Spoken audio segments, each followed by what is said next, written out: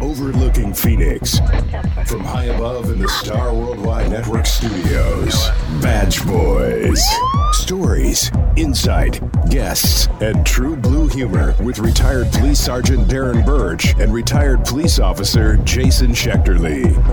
Brought to you by OfficerPrivacy.com, the company's officers trust with their online privacy. 00 Northmont, Department 4, open 911 And now, here they are, the Badge Boys. Welcome back to another edition of the Badge Boys, the show where two retired cops talk to the community. I'm retired Crime Stopper Sergeant Darren Birch. I'm retired Phoenix Police Officer Jason Schechterly. And we have another really good episode for you. We have a young lady who was a cop for 16 years. She's going to talk about her passion, why she wanted to be a cop, and the horrific situation that ended that career. It's baptism by fire, and that's all I'll say. Then we're going to go into Cop Talk. We're going to talk about something positive for once in Cop Talk. I don't even think I'll have to go to my friend. You say it's positive. I guarantee you it's probably going to have some negative effects. We'll see.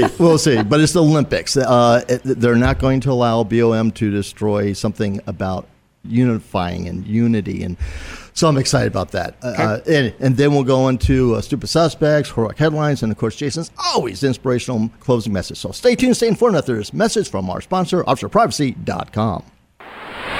More stories, insight, guests, and true blue humor coming up on Badge Boys. We'll be back right after this.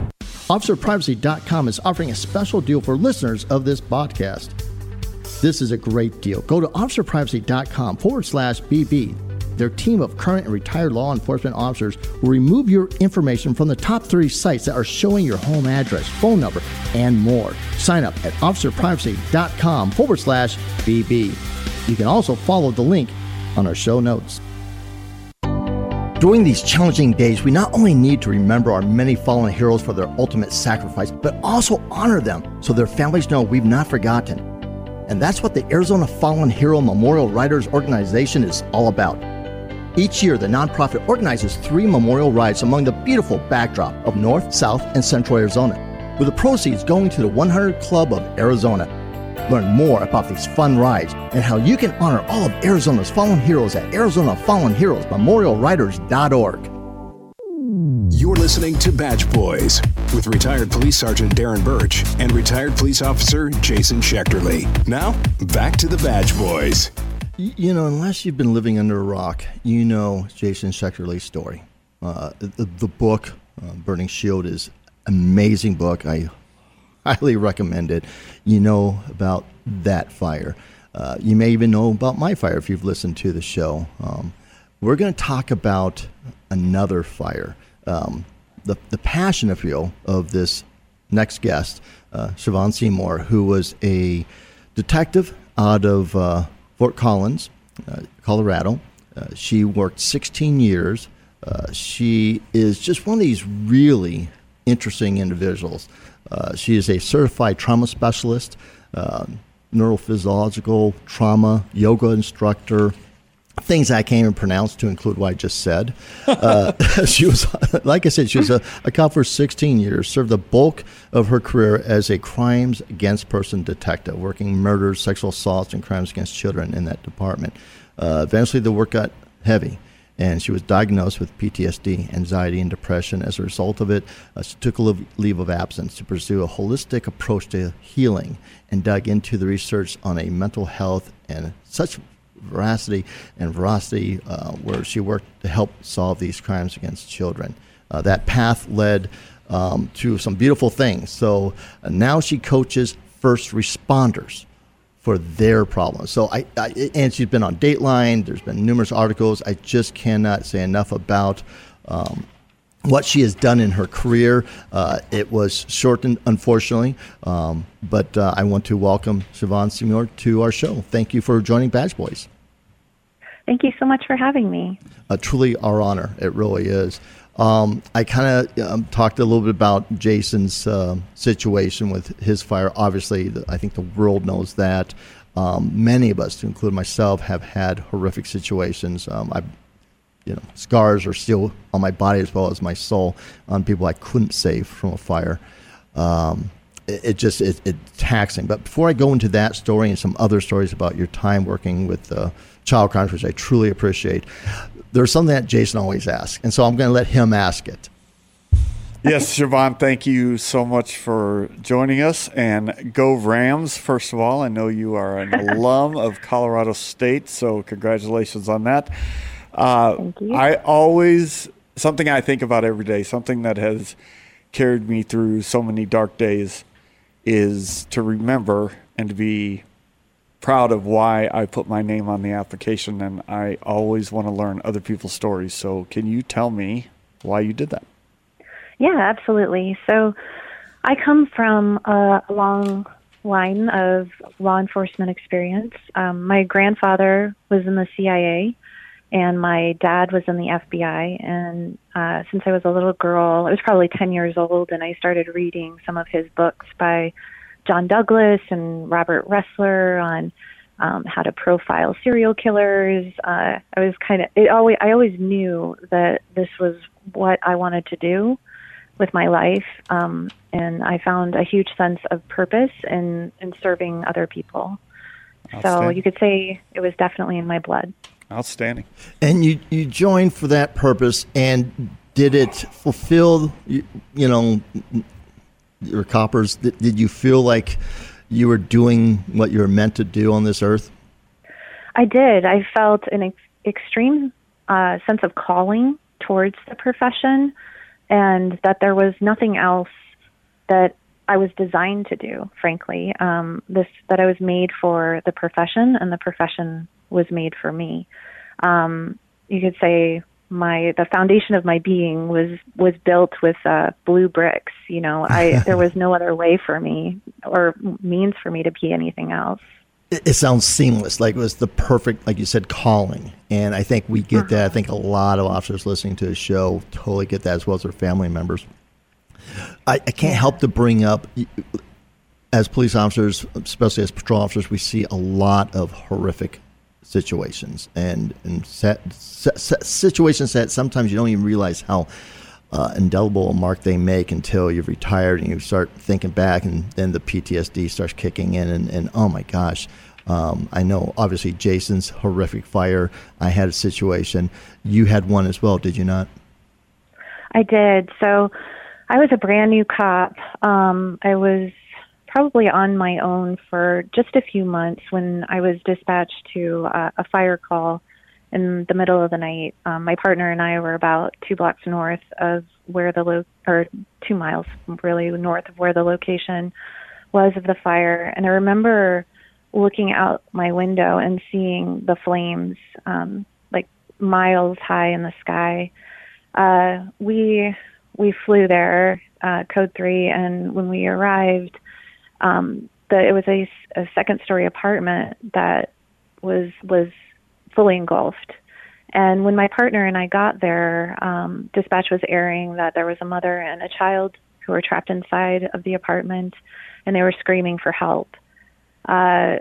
When we were on scene, I remember standing outside of the building as close as I could and feeling that heat on my skin and this extraordinary sense of helplessness, of being unable to enter the apartment and save them.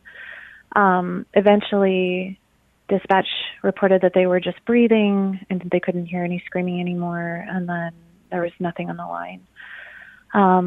Ultimately, both the mother and the child died in the fire, and I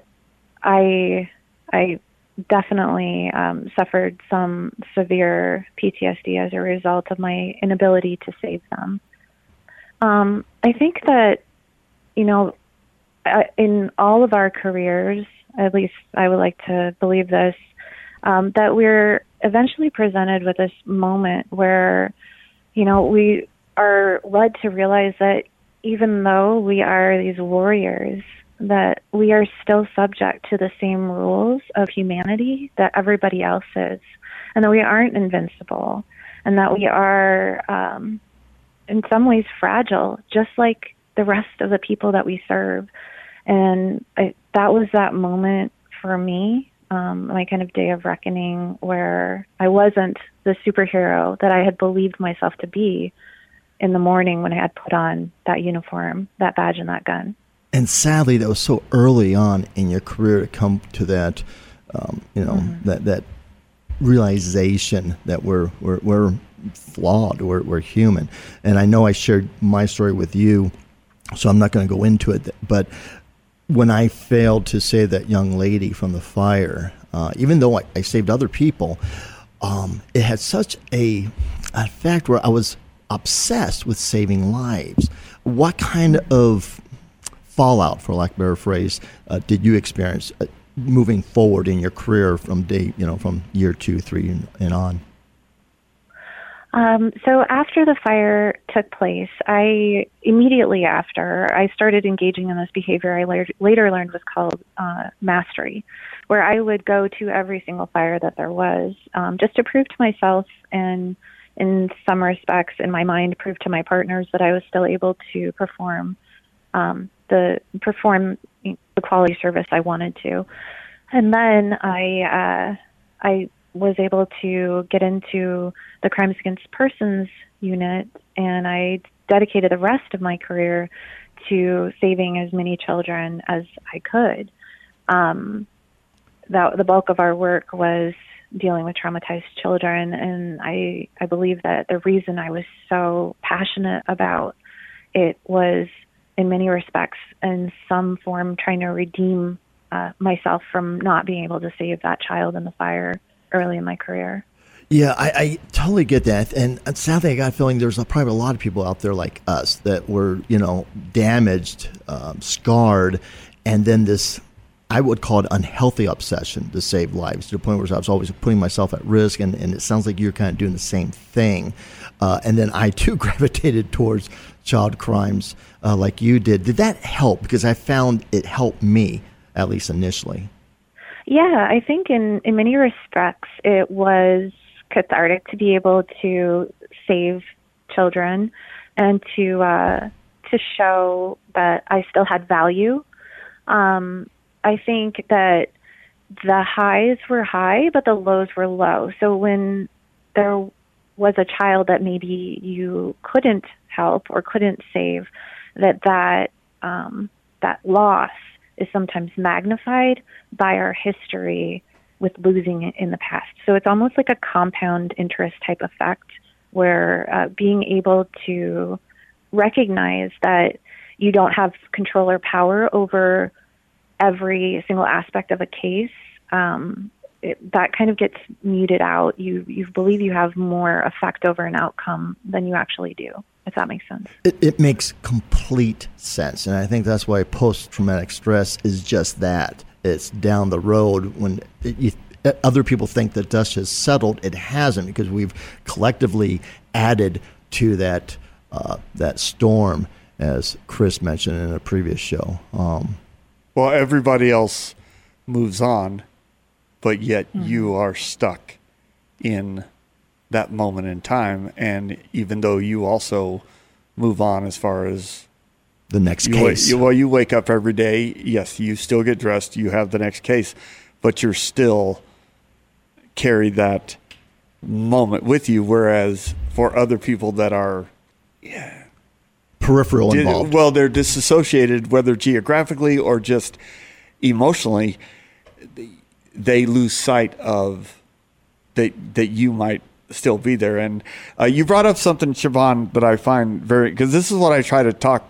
I just was down at the academy last Thursday teaching, and it's a different world. I've been teaching at the academy for 17 years now, and I told this class, I said, this is unlike any time ever to talk to these doe-eyed recruits that are both scared and excited. I give them a lot of credit for what they're getting into, but what I tried to tell them, and I hope police departments are getting better at this, I don't really think they are. It doesn't matter who you are or what you think of the job, what you are is expected of you. You don't know how you're going to feel. Like for you, the first time you go on a call where a mother and a daughter have died, you don't know how you're going to feel the first time you point your gun at somebody or somebody points a gun at you. You don't know how you're going to feel the first time you go to a suicide. And I always say it's okay to not be okay, but cops tend to not view it like that until it's a little bit too late. Yeah. I think, we all at some point in our career have like a day or call that it imprints your heart, and it's almost unavoidable. And I think that there is maybe a false belief that somehow we aren't subject to the same rules as the rest of humanity is, in that we are able to compartmentalize well and move past trauma quickly. And for many cases and calls, that's the truth. I'm sure you both have seen a lot of horrific things throughout the course of your year, and maybe not many of them have stuck with you, but there's probably, 3 to 5 that you can recall like they were yesterday, that have left an impression on your being. And I think it's sometimes we, as you get aged into police departments and are in a position to mentor some of these younger officers, I think it's critical to start having these conversations with them so that they know when their time comes that they're normal, that it's okay to feel sad or fall apart when you see the death of a child or whatever. Like, normalizing that emotional response is critical, because otherwise they stuff it and then they end up, having to unpack it later in their career and deal with it at some very inopportune times. And based on our job, specifically dealing with child crimes, we did have to suck it up, for lack of a better phrase, because the child's life, it was literally hanging in the balance based on our investigation many times. And we didn't have the luxury of being an advocate at that time. And so it's going to have the effect down the road. I can only assume that's what happened with you, because you started this dream job, this family, career, and it ended short. You didn't go your 20-year, which I have no doubt when you signed on, you knew it was going to go 20 years, and you had no doubt of that. Can you talk about what happened as it relates to you that might help others, if it can? Yeah, absolutely. So I never dealt with the fire, so I didn't go and get therapy. I didn't process it really at all. I dealt with it, in other ways, being nightmares and the physiological responses that your body has to trauma and your mind has to trauma, those unavoidable ways. But outside of that, I really spent the bulk of my career helping as many kids as I could. And then in 2019, was assigned a case involving a mother who had lost a child. And it was a 21-year-old boy who was shot in a room with his best friend. And it was unclear who had done the shooting, whether it was self-inflicted or it was the friend. So I was tasked to reinvestigate this case. It was investigated by a different detective in my agency that didn't have the specialties that I did. So when I reinvestigated the case, the mom in this particular investigation was extremely angry at the police department for how her son's case was initially handled. And I was at the receiving end of the bulk of that rage.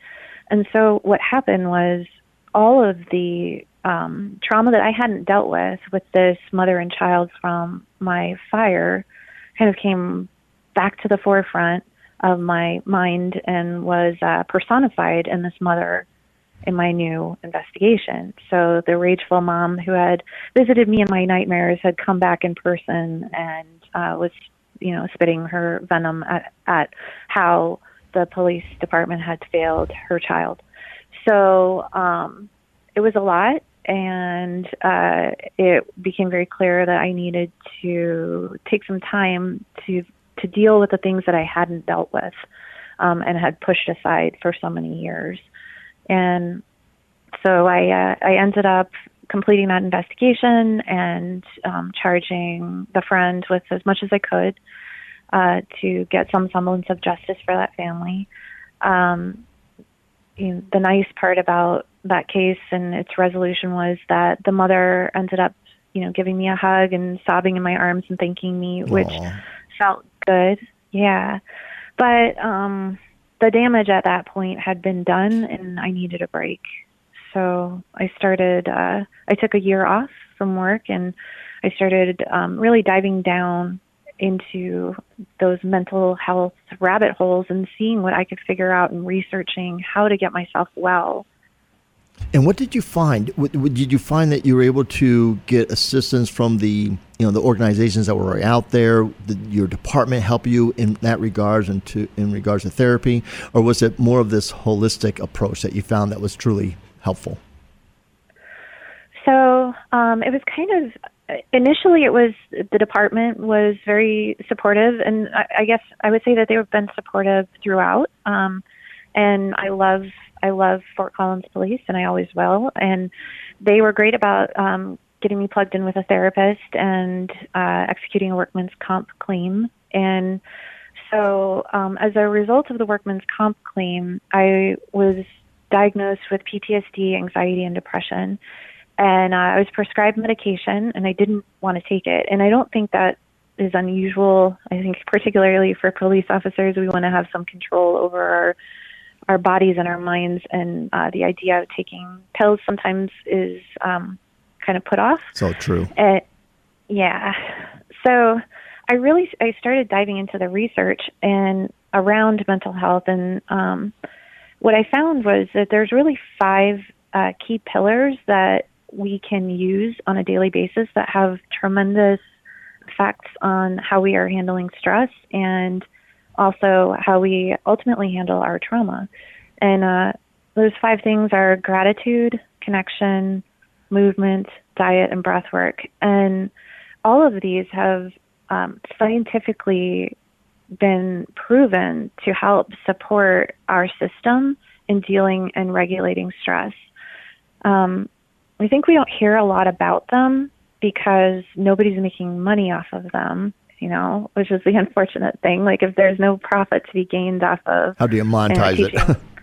Yeah, exactly. So, I mean, it's Shame. There's not a lot of word out on it, but there is a lot of research out on it, which is pretty inspiring, I would say. Like, scientifically speaking, gratitude has been shown to have tremendous effects on inflammation and your stress response. It speeds up recovery time for injuries. And there was a study done on cardiovascular disease patients who were hospitalized as a result of their illness. And half the group was tasked with performing 5 minutes of gratitude, and the other half of the group was just receiving the same medical care that the gratitude group was receiving. And the group that was practicing gratitude recovered at a higher rate of speed, showed less inflammation, and was generally more responsive to the medical treatment than the people who weren't practicing gratitude.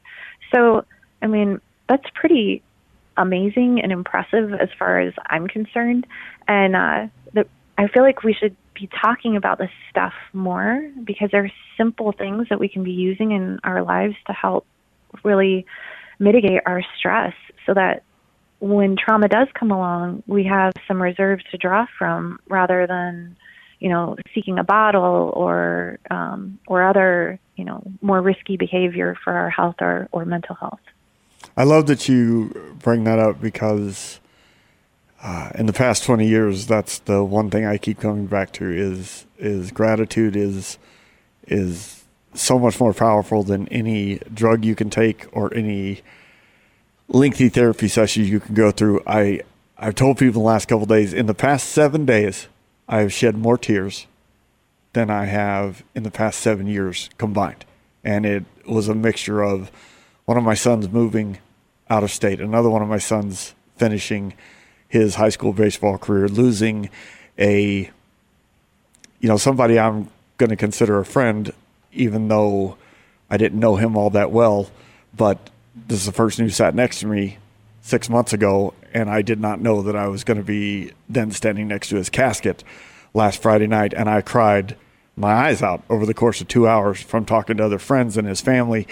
But I've kept coming back to that exact word. You have to find something to be grateful for, and there's always something. There always is every single day. And I know it's simplistic to go back to Dr. Seuss and the old saying of be thankful that it happened and not sad because it's over, which is sometimes very difficult. And in today's cancel culture world with Dr. Seuss, you know what, you can all kiss my ass because everything that I've seen and that I've been through, that stuff still matters to me. And I appreciate you so much bringing that up because people need to think about that. They need to use that word. They need to say it out loud, write it down, or find every day what they are grateful for. If you are not able to feel and experience gratitude, you will not win any of your battles. So true. Thank you for sharing all that stuff with regards to your friend and your son. That's hard. And I do think that gratitude is such a powerful tool to recalibrate in times of stress or trauma. I find that sometimes people don't use it to the extent that it can be used, meaning, you know, when I work with clients, for example, I talk to them about gratitude and, you know, I'll say, you know, think of 5 things that you're grateful for, and they can list them off like anybody, family, friends, house, whatever. But the type of gratitude that is really therapeutic and produces the results that we want it to is very specific and intentional gratitude. So when I talk about how I'm grateful for my family, I talk about how I'm grateful for my 10-year-old son's hugs and how he lays his head on my heart and wraps his arms around my waist and just squeezes me super tight. And I know I'm loved in that moment. And when I say that story, you can probably feel something like what I'm feeling in my body when I'm telling it. And it's different than saying I'm grateful for my family. I'm grateful for that moment. So getting really clear and specific about what you're grateful for when you're reviewing those things is important. And it gets you more of the rewards of gratitude that we're all seeking. And tell us a little bit about these clients, because I understood you took a year sabbatical, if you will, from the police department. Did you kind of change professions, or are you still looking to get back into police work? Because it sounds like you're doing a lot of neat things with what you're doing, helping police officers. Thank you. So I started a business, an LLC called the Kalyana Project, and Kalyana means well-being in Sanskrit.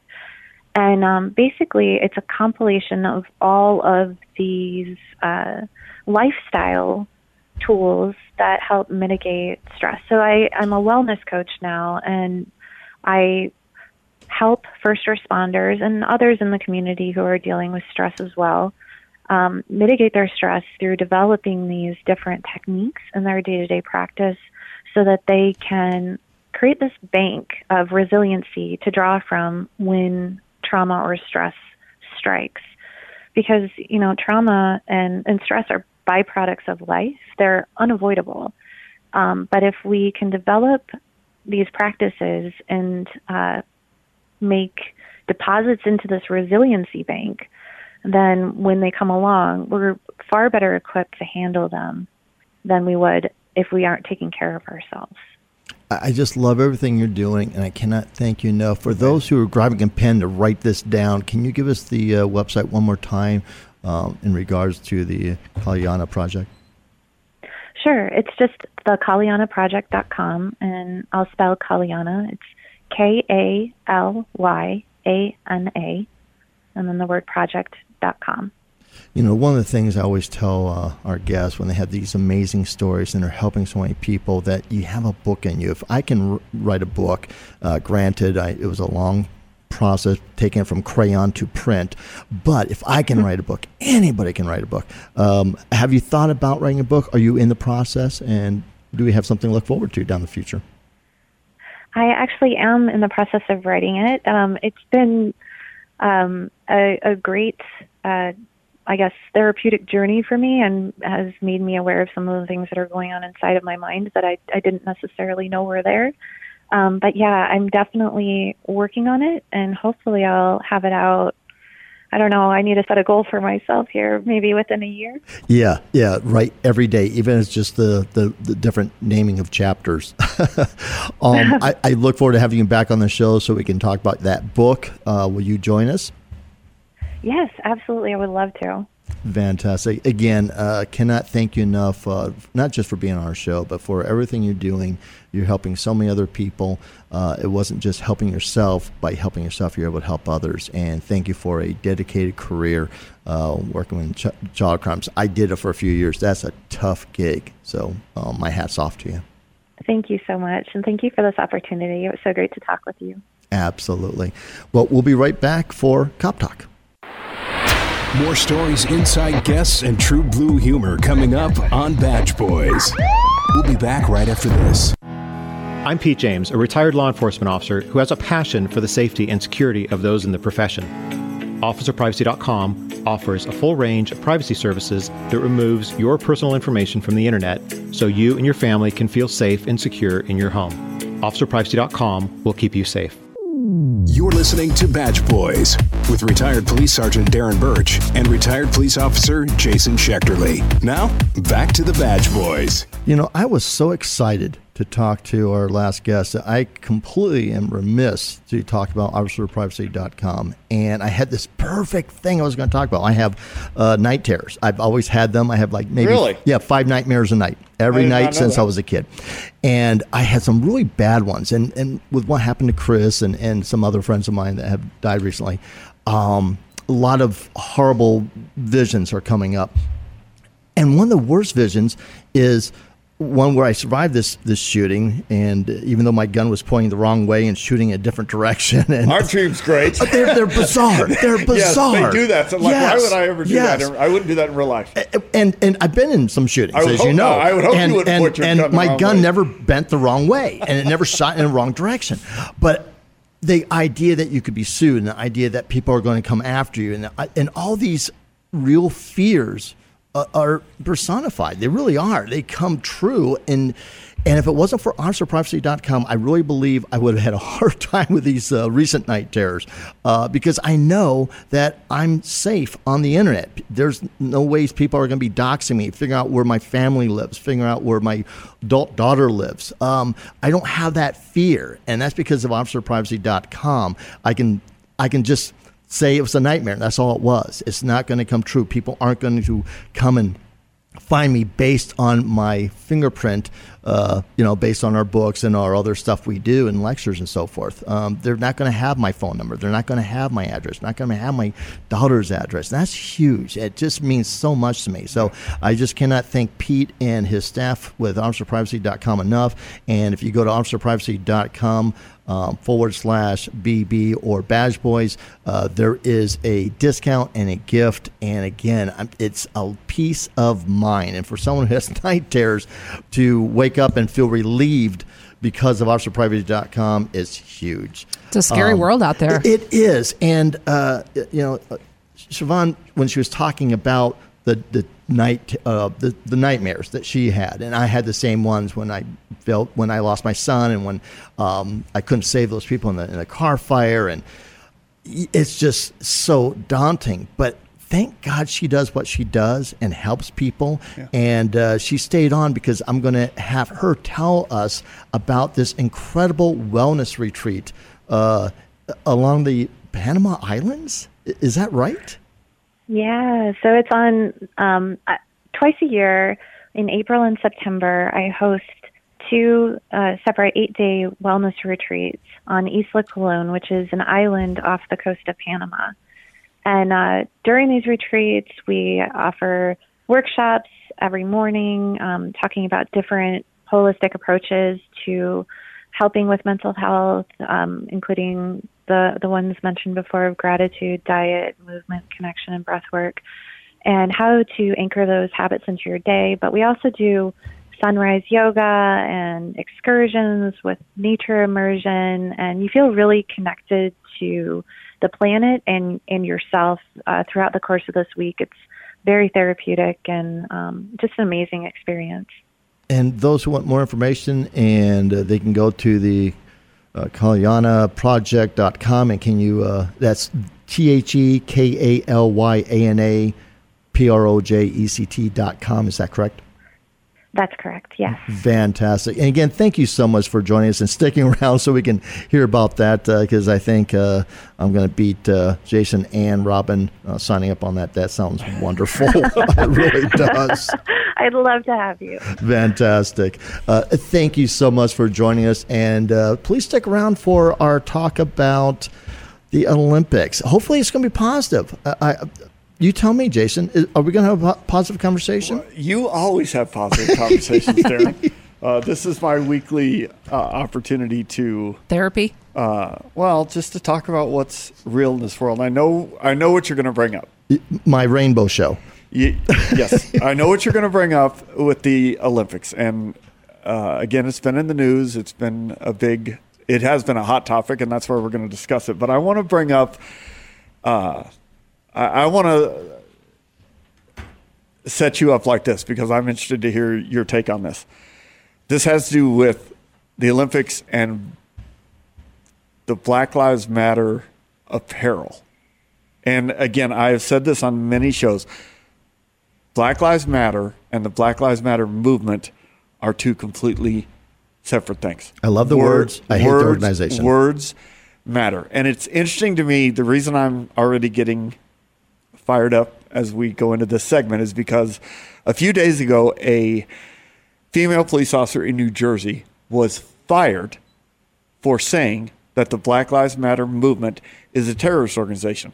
Well, I've said that no less than 12 times, and I'll make sure that today is number 13. They are a terrorist organization. And the reason, I'm not going to get fired. So I don't have to worry about that. But the truth is, if you look at just simply the facts, the reason that I say they are a terrorist organization,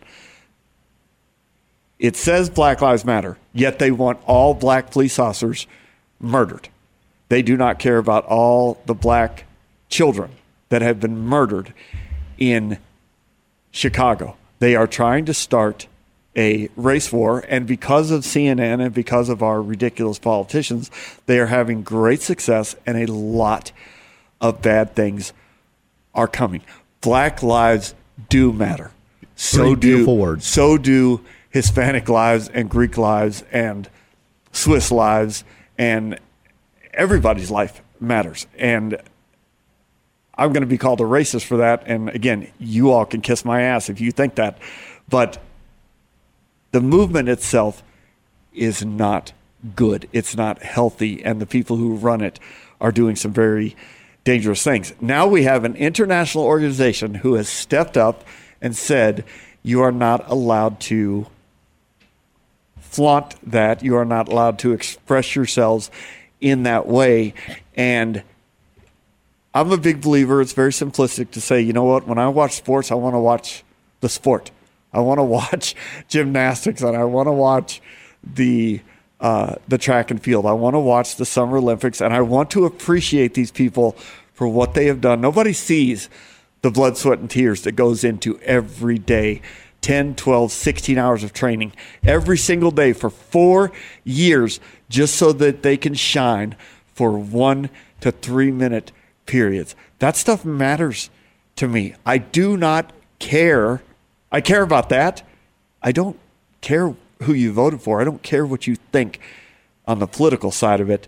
And I am glad that the Olympic Committee stepped up and said, we're not going to have an event for 2 to 3 weeks that is divisive. Now, of course, I'm in the minority right now because the people who yell and scream the loudest on Twitter or CNN are going to strongly oppose, and they are going to demonize the Olympic Committee for this.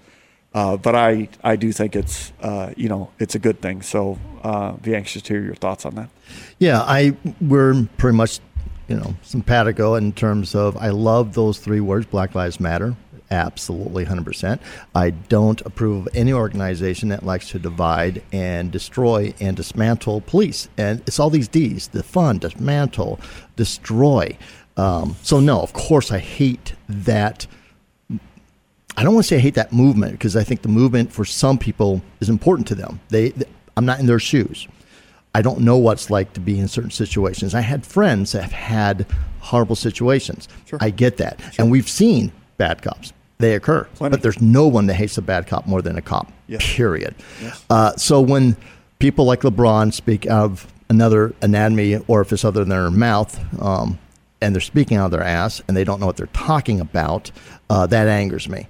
And there's people that are almost treating verbiage like clickbait. They just want to be bombastic and divide and get attention. There's those who literally are making money, monetizing division, and they're doing it, and we're seeing it, unfortunately. So when the Olympics puts this out, and this is what they put out, the International Olympic Committee bans kneeling, BLM protests during Tokyo Games. Athletes have been prohibited from wearing clothing that features the Black Lives Matter slogan and logo at the Tokyo Olympic Games, which are scheduled to begin in July. The IOC, which is the International Olympic Committee, intends to enforce what's called Rule 50, a requirement that aims to keep the venues, the Olympic Village, and the podium neutral and free from any form of political, religious, or ethnic demonstrations. In other words, it's about unity, not division. According to the IOC rule, quote, if an athlete or participant is in breach of Rule 50, blah, blah, blah, then they can be sanctioned and they're in trouble, basically. Last month, the IOC clarified what is and is not allowed. I think this is really good. Quote, confirmed its longstanding ban on demonstrations for political, religious, or racial propaganda on the field of play, medium podiums, or other official ceremonies. Quote, raising a fist or kneeling for a national anthem could lead to punishment. Love it. That's it's absolutely division. It's not about unity. And the Olympics is all about unity. I have not watched the Olympics since I was a kid, but I used to love basketball. LeBron ruined that for me. I love basketball. I'm a Suns fan through and through. I was raised, in the late 60s watching Suns when it was brand new. Mm-hmm. And now I don't do it. I can't do it because it makes me sick to my stomach. Now I get to look forward to the Olympics. So I'm excited about this. And it goes on. The IOC also said that the slogans such as Black Lives Matter will not be allowed on athletes' apparel. In other words, BLM selling this, and then they give it for political reasons because they are a political entity, clearly. So I love that. And the only things that will be allowed is words like peace, respect, solidarity, inclusion, equality. These are beautiful words and good for them. This is, I kept talking about we're going to see a bridge too far. Some incident that's going to hopefully unite people around the ridiculousness of what some of these celebrities and the media is talking about in terms of defunding police and talking about how all police are bad, and shows that have just jumped on this bandwagon in the Hollywood circles. I think this is a good sign. This is nothing but positive for me. I'm going to go to my rainbow show and be all happy with my unicorns. I'm really excited about this, my friend. Yeah, and when I watch the Olympics, of course I'm going to cheer for the Americans because I'm patriotic. I'm an American. I want to see them win. But I've always found myself, I've watched every single Winter and Summer Olympics since I was a little kid. And I'm almost 50 years old now. And I just root for people to be successful. And again, I appreciate their hard work. But when we're talking about the subject, we're talking about, if you remember the 1968, I believe, Olympics, where the two track and field stars who stood 1 and 2 on the podium, and they put on the black glove, they raised their fists in protest, and it's an iconic photo. It's an iconic moment in time, and I don't think any of us have a problem with what they chose to do at that moment, because there was authenticity and there was a genuine belief in what they wanted to get across. What you don't have now, when you talk about LeBron James, here's the two examples that we're looking at. A couple weeks ago, a white bar owner in Cincinnati said, I am not showing any NBA games until LeBron James is kicked out of the NBA. That's, that's a little ridiculous. That's not going to happen. But LeBron James was quick to respond to him on Twitter and talk shit. Then the next day, you had a black police officer in Los Angeles, 23-year veteran, who wrote a beautiful letter to LeBron James asking for a meeting. No cameras, no fanfare, no putting it out on the media. Let's just meet. And the black police officer said the same thing. I hate police brutality. I hate that black people are being killed.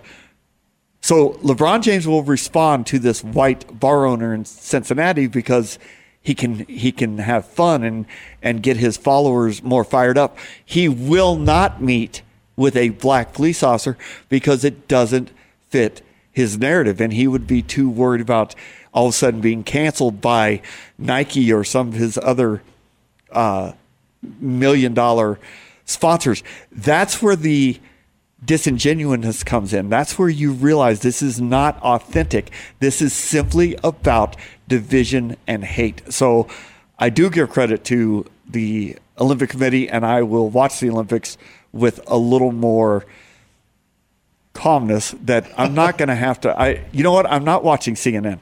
I'm not listening to the ridiculous politicians in Congress right now. I am going to watch a bunch of athletes who have worked their ass off for now 5 years because they got postponed, don't forget, last year. They went through a lot of adversity. They suffered, and they had to rededicate themselves and be like, Jesus, I got to do this for another 12 months.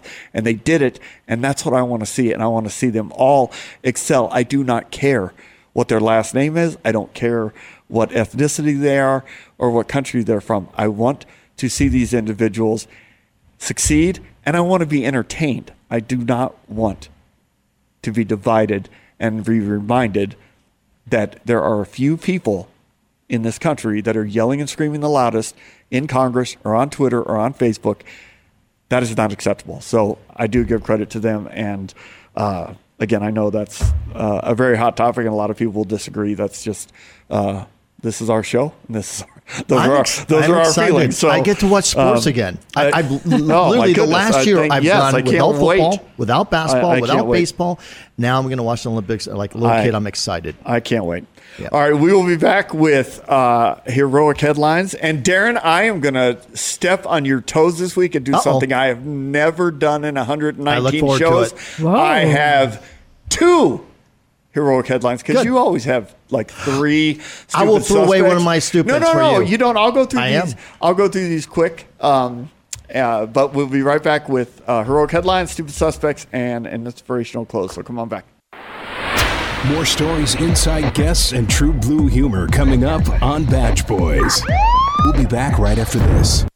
We both signed up for the service and are so happy with it. OfficerPrivacy.com is offering a very special deal for listeners of the Badge Boys. This is a great deal. Go to OfficerPrivacy.com/BB. Their team of current and retired law enforcement officers will remove your information from the top 30 sites that are showing your home address, your phone number, and so much more. When you sign up now with our link, you'll get a free bonus mailed to you, plus your first month of monitoring for free. You don't have to be an officer to sign up. If you are a family member or just don't want your personal information out there on the internet, you can join OfficerPrivacy.com. We've met the owner, had him on our show, great guy, and he will take care of you, I promise. If you care about your online privacy, and I highly recommend the service he provides, sign up at OfficerPrivacy.com/BB. During these challenging days, we not only need to remember our many fallen heroes for their ultimate sacrifice, but also honor them so their families know we've not forgotten. And that's what the Arizona Fallen Hero Memorial Riders Organization is all about. Each year, the nonprofit organizes 3 memorial rides among the beautiful backdrop of North, South, and Central Arizona, with the proceeds going to the 100 Club of Arizona. Learn more about these fun rides and how you can honor all of Arizona's fallen heroes at ArizonaFallenHeroesMemorialRiders.org.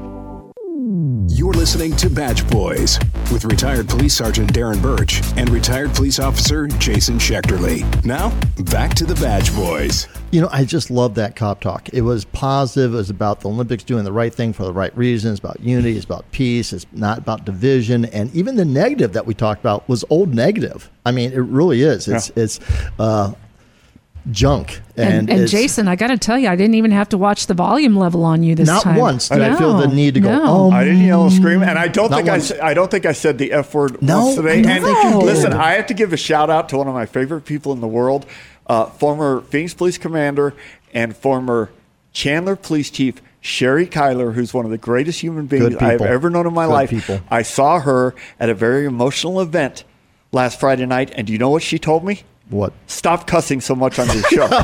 And I have so much respect for She Keith knows Tyler you so well. You actually did it. That I'm like, oh, Wow. yes, ma'am. Yes, ma'am. Yes, I ma'am. will Yes, stop ma'am. because she didn't like listening to me yell and scream like that. Oh So my God, that's so funny. It's hilarious. And on a personal level, thank you, Lieutenant Cutler. Thank you. Yes. Thank you, Chief You know, Tyler. and also I want to thank you, Jason. You always bring us the greatest heroic headlines, and it's kind of like the Cop Talk segment. At times, it can be so inspirational in just the heroic aspect of what happens every day. That's exactly the key point. This is what happens every day. And I have two this week. And the first one is about a police officer, and it comes out of Prairie Grove, Arkansas. And this is some of the stuff. Darren, I was telling you off air, prior to,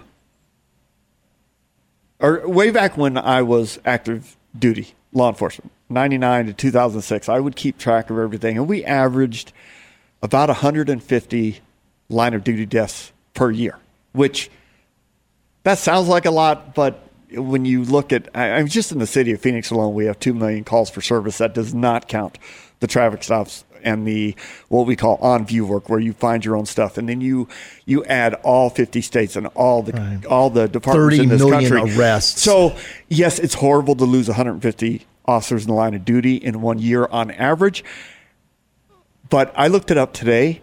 It is May 12th, 2021, and we've already lost 124. We're not even halfway. So we're going to be well into the 300s. It was over 300 last year, so it's more than doubled. There is a serious uptick in the violence, and a lot more cops and a lot more civilians are being hurt. And again, this goes back to the rhetoric that we Thank see you. in the media Thank with you. politicians It's on directly related. on Facebook. So Words matter. this heroic headline is something that is going to happen more and more. And again, Prairie Grove, Arkansas, an Arkansas police officer is in the intensive care unit right now after being shot 3 times during a domestic disturbance call on Tuesday night, last night. His partner is credited with saving his life. The shooting occurred, this is about 190 miles north of Little Rock, a little small town in a great state. Several officers were met with gunfire when they responded to a 911 call about a physical disturbance at a home. The Prairie Grove Police Department reported that Officer Tyler Franks, he is in stable condition now at the Washington Regional Medical Center. He was shot 3 times by a 42-year-old male who I will not mention his name. Officer Franks and Officer Andrew Gibson, who responded to the call to assist 2 Farmington police officers. They were there at 8:37 p.m. They were met with gunfire. Officer Franks was shot 3 times, and Officer Gibson returned fire, striking the suspect at least 4 times. Way to go, kid. Shot 5 times, hit him 4. Cops don't usually do that, so he did really well. And he saved his partner's life, who is now going to not only live to go home to his family, but he's probably going to recover and return to work, and that is always our goal. So big credit, and that's the kind of stuff that happens every day. You respond to those calls, and they are erupting in gunfire, much more than even. I know you were in several shootings, Darren, but it's nothing compared to what is going on now. Every call you you're right. go on, You're so right. can end up in this crazy violence. And my next heroic headline, this one, oh man, this is terrible in so many ways, but it is heroic. A Texas dad who killed his daughter's rapist will not face charges because of Texas state laws on deadly force. Deadly force is authorized in stopping a violent sexual assault.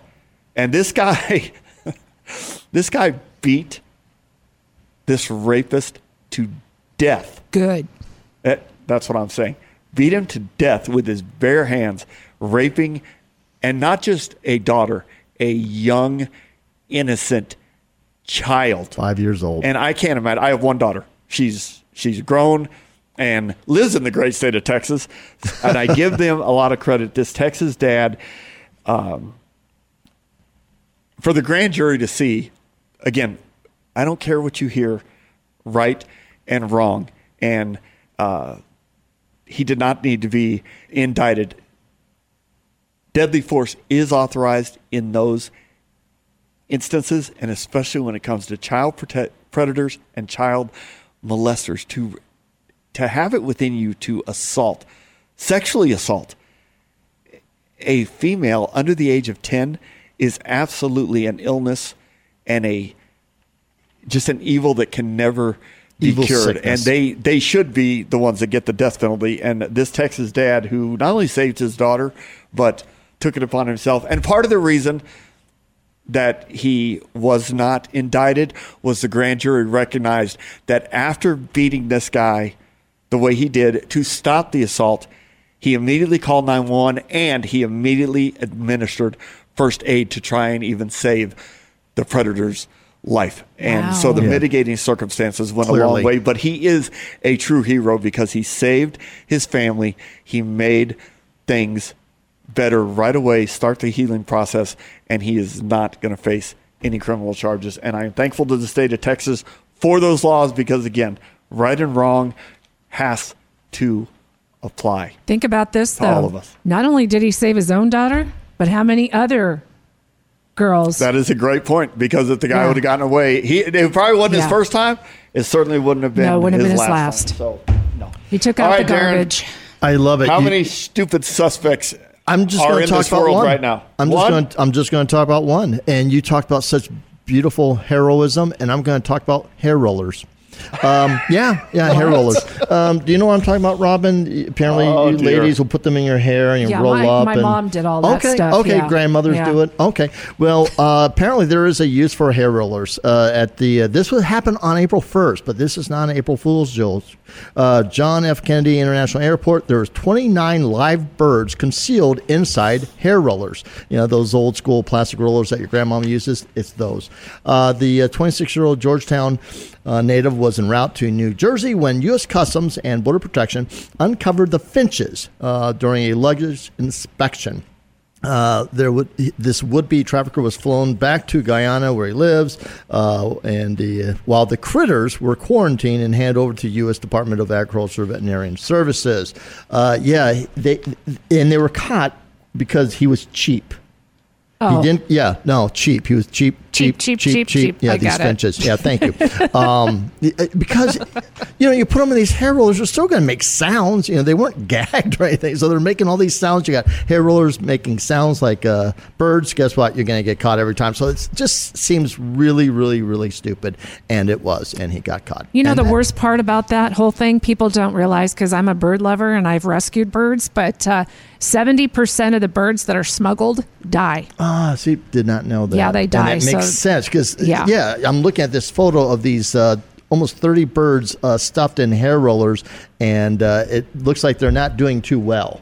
So we're Stupid glad they're people. caught. And again, don't be cheap. Buy real birds at a real pet store. Rescue. Thank you. Darren, Bird rescue. I Bird seriously, rescues. I seriously don't know where you find these stories. It's disturbing. Most of the time it's Florida. Well, that's true, unfortunately. Yes, this was not Florida. I love This you, was New Florida. York. Quit. We're not picking on you. Yeah. No, yeah. you just got a lot of So stupid people. after that so. non-inspirational story, please enlighten me with something inspirational.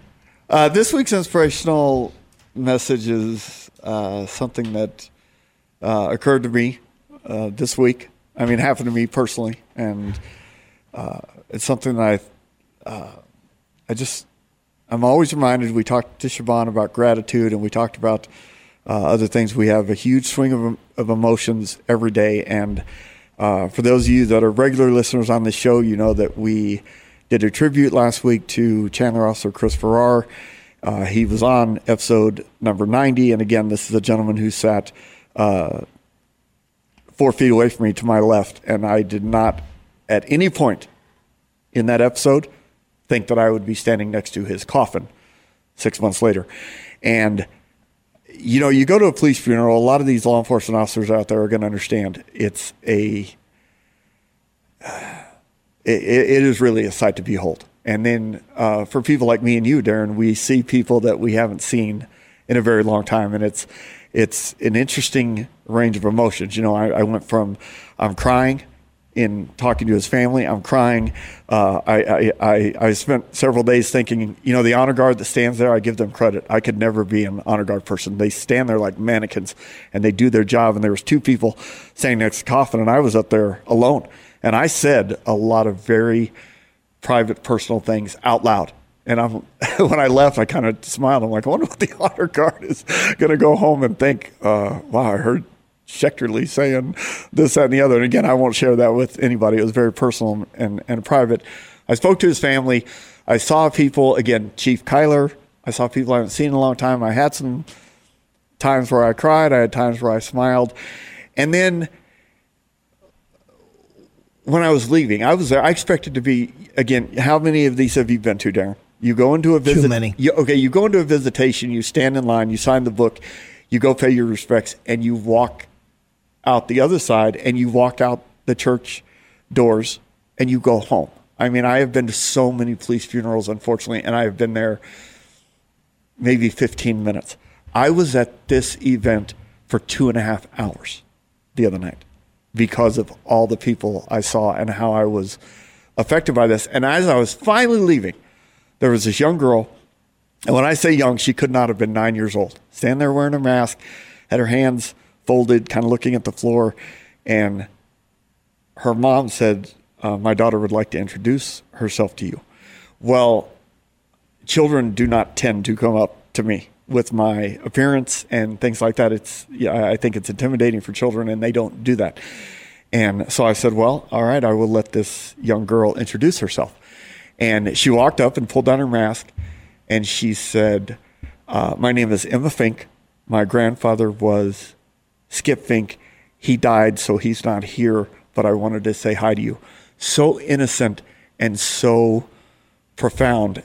And I instantly started crying, and I knelt down and got on her eye level. And for those of you who don't know what I'm talking about, Skip Fink was a Department of Public Safety officer who was burned to death in a Crown Vic fire, similar to my accident, on February 18th of 2000, a year before my accident. And his son went on to be a DPS officer, and he is the father of this child. And I made sure to tell her, I said, listen, I know your grandfather passed away, but he saved so many lives with getting these cars fixed. He is somebody that I think about almost every day, 20 years later.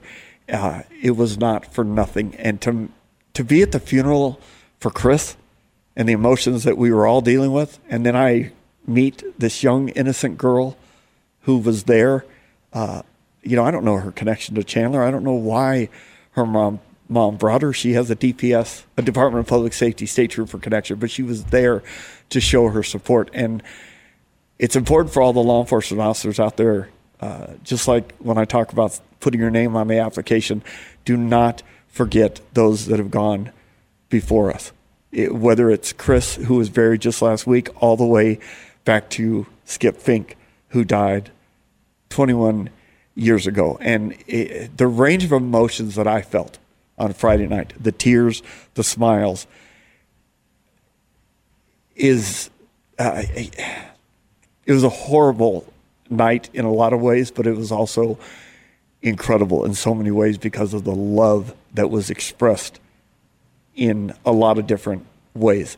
And we go back to gratitude. I was so grateful for the opportunity to meet Chris's family, to see people that I haven't seen, and to get a chance for me to hit the reset button and to remember why I continue to go on with the smiles and the laughter and the love that I have. It's always good to have that perspective and to be grateful, even in the midst of one of the worst tragedies that we could experience. And again, please go back and listen to episode 90. As well as last week, episode 118 with the tribute show to Chris. It is forever. And that's what I did, Darren. I went around spreading the word to as many people as I could. It is forever. It is permanent. You might not be ready. Always be helping you people. Not be ready tonight or next week, but a year from now, 2 years from now, this will never go away. You want to hear Chris's voice? there it is on 2 of our Always shows. helping. You know, guys, I want to tell you helping. something. So there was a beautiful, that's powerful. There was a very beautiful image I saw, and I wasn't able to make it to Chris's service because of things going on at home. But I saw a beautiful image, and that will stick with me forever. His canine jumping up on his coffin. Yeah, wasn't that unbelievable? Dogs. was There's absolutely nothing. unbelievable. Listen, there's nothing like the love of a dog. Yeah. And It's just I don't an think image I'll never Chris. forget. I don't think Chris had that dog for all that long, but the dog knew, and he did it. He did it during the beautiful. visitation of that was not captured or shown on the media. I should say it was the next day on Saturday that his dog was shown doing what he did, and that was incredibly powerful. And dogs have a way of expressing for us what sometimes we're not willing to express, because I think a lot of us would have hugged that coffin if we're just not allowed to. You know what I mean? That's not something we're allowed to do as cops and human beings, but a dog can do it, and it was a beautiful moment in time. So it was. Thank you all for joining us this week. We will be back with a very special show next week about the dangers of social media. I have a fantastic guest coming on look forward to it. next week that I think will benefit everybody out there. So please join us next week. Be safe, and God bless all of you. Thank you. Badge Boys. Thanks for listening to Badge Boys. Stories, insights, guests, and true blue humor with retired Police Sergeant Darren Birch and retired police officer Jason Schechterly. Badge Boys, heard weekly and worldwide on Star Worldwide Networks and all mobile devices. Badge Boys.